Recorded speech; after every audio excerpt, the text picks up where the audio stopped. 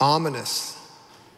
May 3rd, 1999, the Oklahoma City metro area began to hear that this massive tornado was making its way across the metro. I was 19, 20 years old about that time. I was at my girlfriend's house, Kristen, who later obviously became my wife. I was with her, and we had tuned in, as you did back in those days. You turn the TV on, the voice you heard is the famous meteorologist from Oklahoma City, Gary England. And so he's beginning to share, as other weatherman did and meteorologists did, that this storm was intensifying and it became an F5 tornado. So we began to make preparations and plan what we would do, where we would go, how we would handle this. And so my girlfriend, Kristen, her family, they'd gone across the street to seek shelter. I got in my car and was driving back about 5 miles down the road to my parents' house to check on them, my family, and they had gone to a local elementary school to seek shelter there. And so I hopped back in my car, making my way back over to Kristen's house. There, again, about 5 miles, and I wasn't going to make it in time. Now, the storm had started to dissipate as it came through Oklahoma City into my part of where we lived. So it wasn't quite what you saw on the screen, but it was still super strong, straight line winds. And so I was in my red Z28 Camaro, all right, which is not the best vehicle to be in the midst of a tornado, let me just say that. But anyways, I pulled over on the side of the road, and these straight line winds were coming through, and I could feel the shocks on the car that were doing this, and the car was gently kind of lifting and up and down, just about the force of these winds. And the storm was devastating. 36 people died, over $1 billion in damage, thousands of houses were destroyed. It was absolutely a tragic, tragic event. For 20 years or so, I got the opportunity to work with teenagers as a student pastor. I have walked beside countless young men and women who are facing very similar type of atmospheric conditions, if you will, in their homes.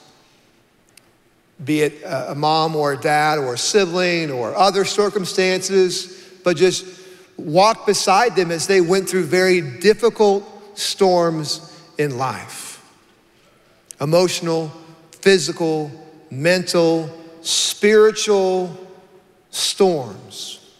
And I would say this, I've seen my fair share of very tragic aftermaths in their lives and in their stories.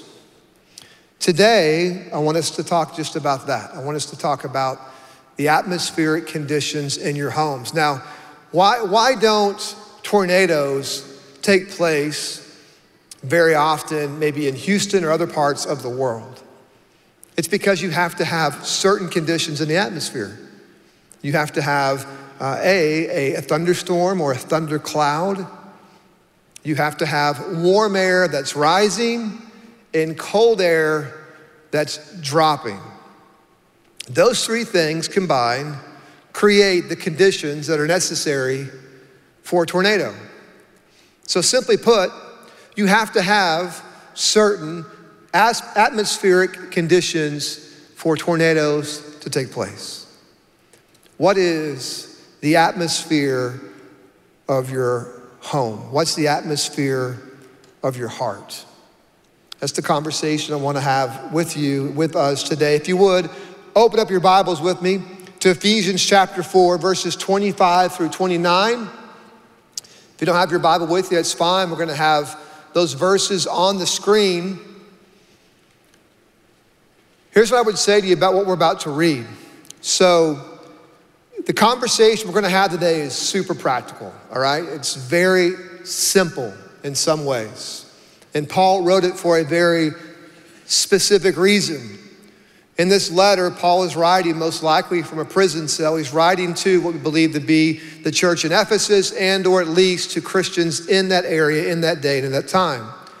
And up until this point in the letter, he's been talking a lot about principles and precepts, things that we should know, things that we should build into our heart and build into our mind. But then he transitions. Verse 25, he uses one word. He says, therefore. It's a transitional word. He's saying, hey, in light of all these things we've talked about up to this point, in light of all these principles and all these precepts, therefore, that word therefore is an emphatic marker. He's saying, hey, now that all these things have happened, let's talk about, practically speaking, what our homes, what our hearts, and what our communities and or our lives should look like.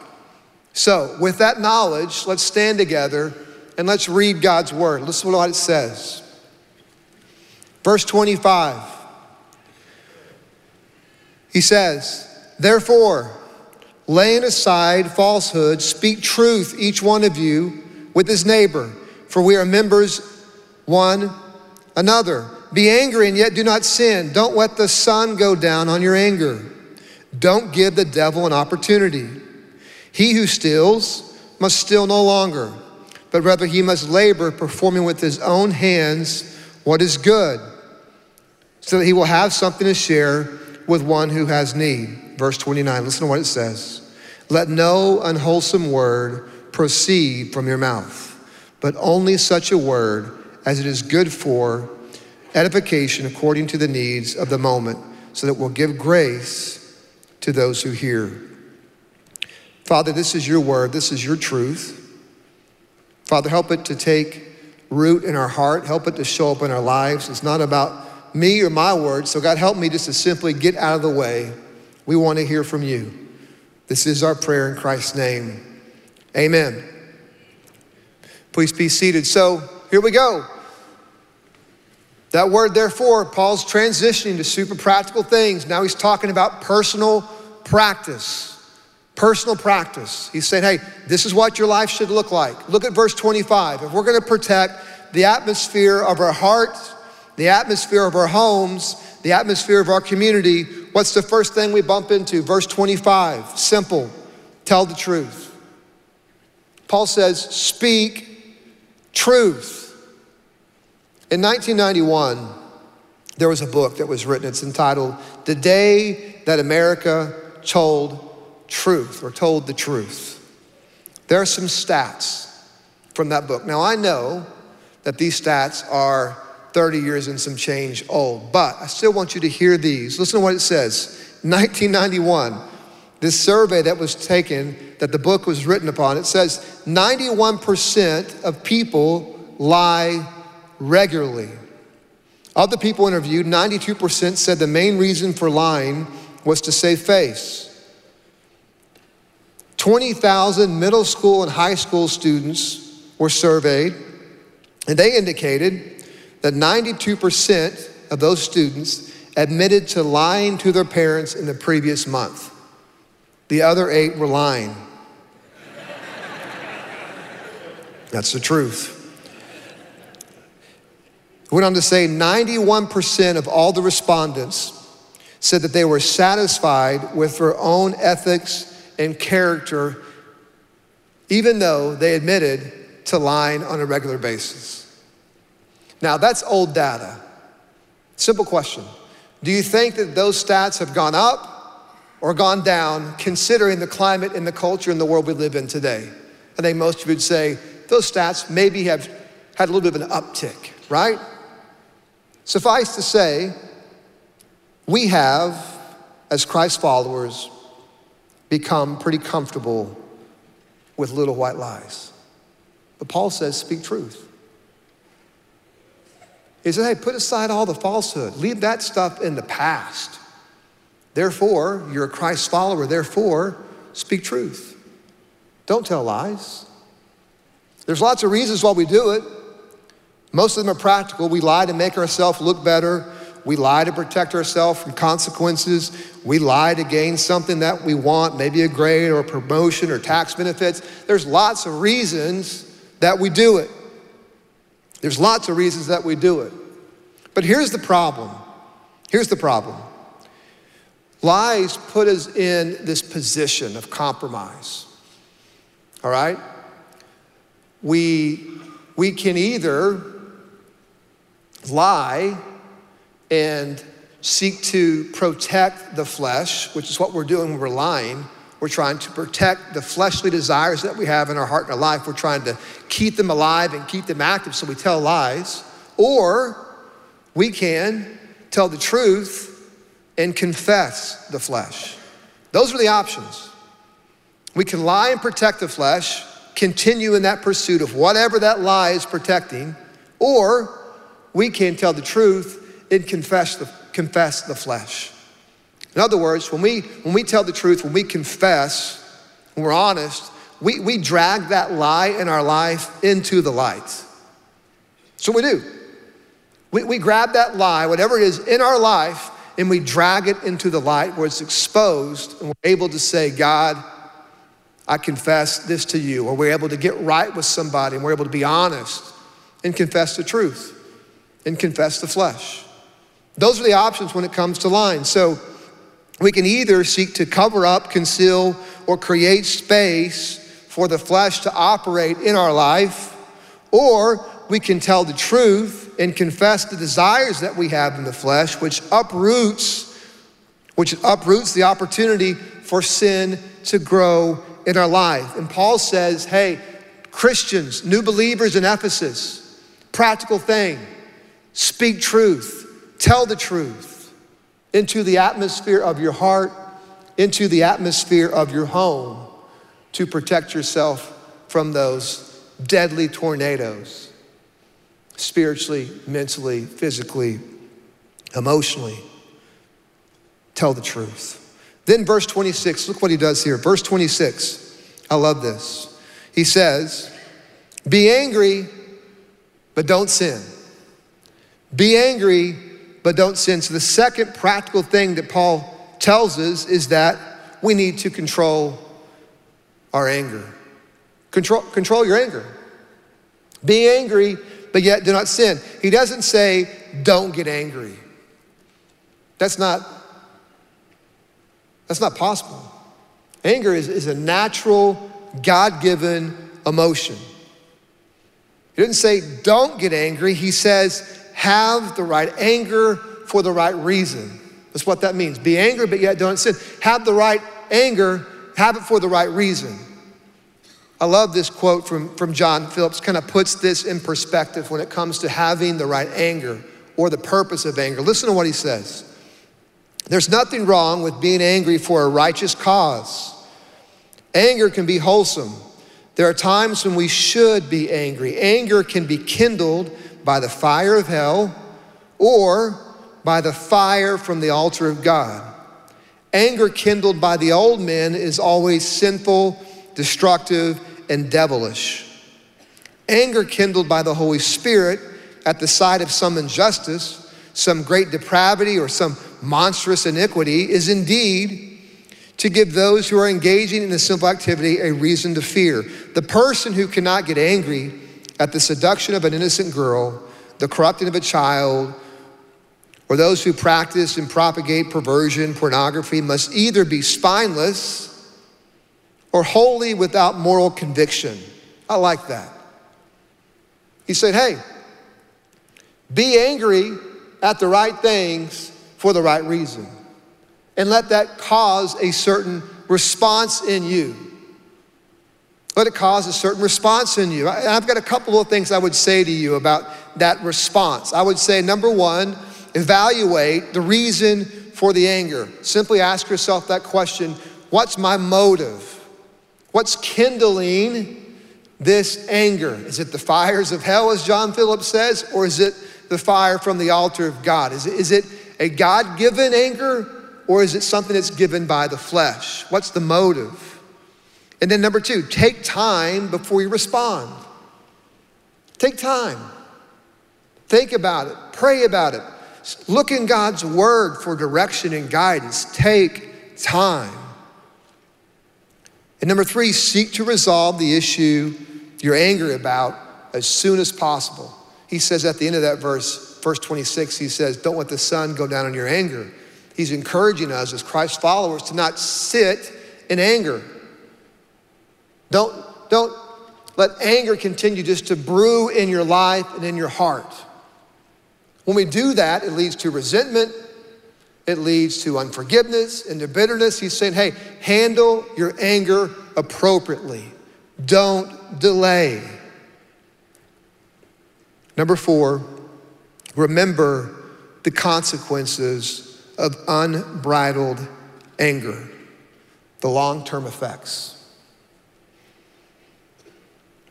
Really, the choice we have to make is simple. When we are angry, we need to choose what we add to the anger. What will you add to it? Will you add malice to it? Will you add some desire to get even to your anger? Will you add some other form of aggression or vengeance? Is that what you're going to add to your anger? Because that always takes you to a place we don't need to be. It takes you down the wrong road. Or will you add a desire for justice or righteousness or reconciliation or forgiveness? Will you add that to your anger? Because that's what the kind of anger Paul's talking about. Say, hey, be angry for the right reason and have the right response. Let your anger motivate you to do something about it in a God-honoring way. He doesn't say don't be angry. He says control your anger. Control it. Do you know what causes most fatalities in tornadoes? Let me show you a picture. Kind of puts this into words. That's a picture from a piece of lumber in the aftermath of the Joplin tornadoes some years ago now, recent years ago, of a piece of lumber being driven through a curb, a cement curb. That's a pretty good picture of what Paul's talking about. When we talk about what we add to our anger, see, it's not the wind of tornadoes that kills people, it's the debris. It's when the wind meets broken pieces of broken things. That's what causes fatalities in tornadoes. That's what causes destruction in our lives with those around us. When our anger gets combined with broken things and broken pieces of our life, and that wind, that anger, that frustration is combined with other things that we add to it, that's when it's destructive and that's when it's deadly. And Paul says, don't allow that to happen in your life. Pay attention. Don't let your words be weaponized by the anger, by the wind in your life. Control it. Tell the truth. Speak truth into the atmosphere of your heart, of your home, of your community. Control your anger. Control your anger. Number 3, he says this. Look at this, verse 29. He says, don't let any unwholesome word come out of your mouth. The third practical thing that Paul points to is this: choose your words carefully. Choose your words carefully. That word for unwholesome there in the Greek is the word sapros. Sapros, it means something that's rotten, something that's putrid, rank, or foul. It's the same word that they would use to describe rotting fish. And Paul's saying, hey, don't let that kind of language, that kind of speech come out of your mouth. Only what is wholesome, only what is right, only what is true. For those of us who grew up in stormy homes, this is the part of the text we relate to the most. Let's be honest. And I know there are people in this room today who have stories that are similar maybe to mine or others of homes that oftentimes felt like an F5 tornado was just blowing through. The parent or a loved one, brother, sister, who had a temper or a problem with anger or were abusive, you fill in the blank. And we can hear still in our lives the echoes of those rotten, putrid, foul words. And they have a dramatic impact on our lives. And some of us have had to go through counseling or other forms of therapy to deal with and to unpack and to make right and to seek to find a path through what we experienced in our lives. And a lot of it had to do with this: words that were unwholesome. It's so easy for us as human beings to slip into carelessness with our words. Certain comebacks, certain responses in the moment that seem either funny or fitting or clever, but they're rotten. And Paul says, don't let that be a part of the atmosphere of your heart, your home, your community. Because words matter. It's an old saying, think before you act, think twice before you speak. Think before you act, think twice before you speak. Why? Because words matter. Proverbs chapter 18, verse 21, it says, life and death are in the power of the tongue. Life and death are in the power of the tongue. When I first started in ministry, age of 19 or 20, my first employment at a church was my little hometown local church, and I was paid $2,400 a year. $2,400 a year. Now, my little Volkswagen Jetta that I had and I owned was more than that. It's $227.50 a month. And so I had to find some other jobs. So I did. I roofed houses. I was on a Puerto Rican roofing crew for a whole summer. Stories for a different sermon. I worked with a local farmer, hauling hay, mending fences, working pigs, cut grass with the commercial landscaping crew. I had a youth worker who was the principal at my local middle school. He had been my principal when I was going through that middle school. He came to me, he said, hey, I know you're looking for some opportunities to find work. And so I've got a long-term sub position that I need to have filled. And I said, okay, I'd love to. 4 weeks, every day of the week, come and fill this position. I said, great. Show up the first day, walks me to my classroom. It's not math. It's not science. It's not history. No. It's the ISS room. In-school suspension. That was my assignment. Now, I knew that room very well. I had a 4-week stretch in the 7th grade that I spent in that same room. I knew the process, I knew the people, and I knew what it was all about, and they dropped me off and said, this is your room. And so over those 4 weeks, I got to spend time with those students every day. They would sit in cubicles, face the wall. You could read a book or you could do coursework if you had it, but you faced the wall all day long. And then you would walk them to the lunchroom. They would sit down at a time that wasn't with the other students, eat their lunch. You'd walk them back. I mean, it was pretty intense. And there was a little boy, 7th grade boy I met. His name was Larry. And he was super smart, but he got in trouble a lot. And I remember him vividly. He didn't dress like other kids. His clothes were raggedy and his shoes were always torn up, and he didn't really comb his hair, kind of had long, disheveled hair. And I got the impression that he didn't have a high regard for hygiene.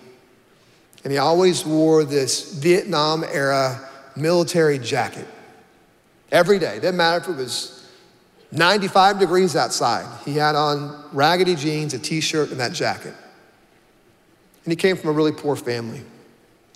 And over those weeks, I got the impression that Larry had a pretty rough life, both at home and at school, because he was always at the receiving end of harsh words and jokes at his expense. He was kind of always that kid that was made fun of. And we developed a pretty cool relationship. I was able to encourage him and spend some time with him. We became pretty close, so much so that one morning the principal felt it was important to call me and let me know that Larry had taken his own life. It's the first time I ever went to a funeral for a teenager. Luther, Oklahoma, a little small town. His parents' family filed in, and I could tell that they were a pretty rough group.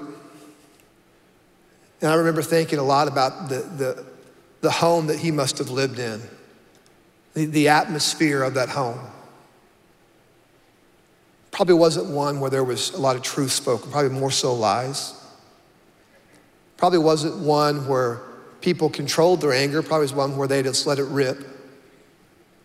And it probably wasn't a home that had a lot of wholesome talk, a lot of rotten, putrid, foul talk.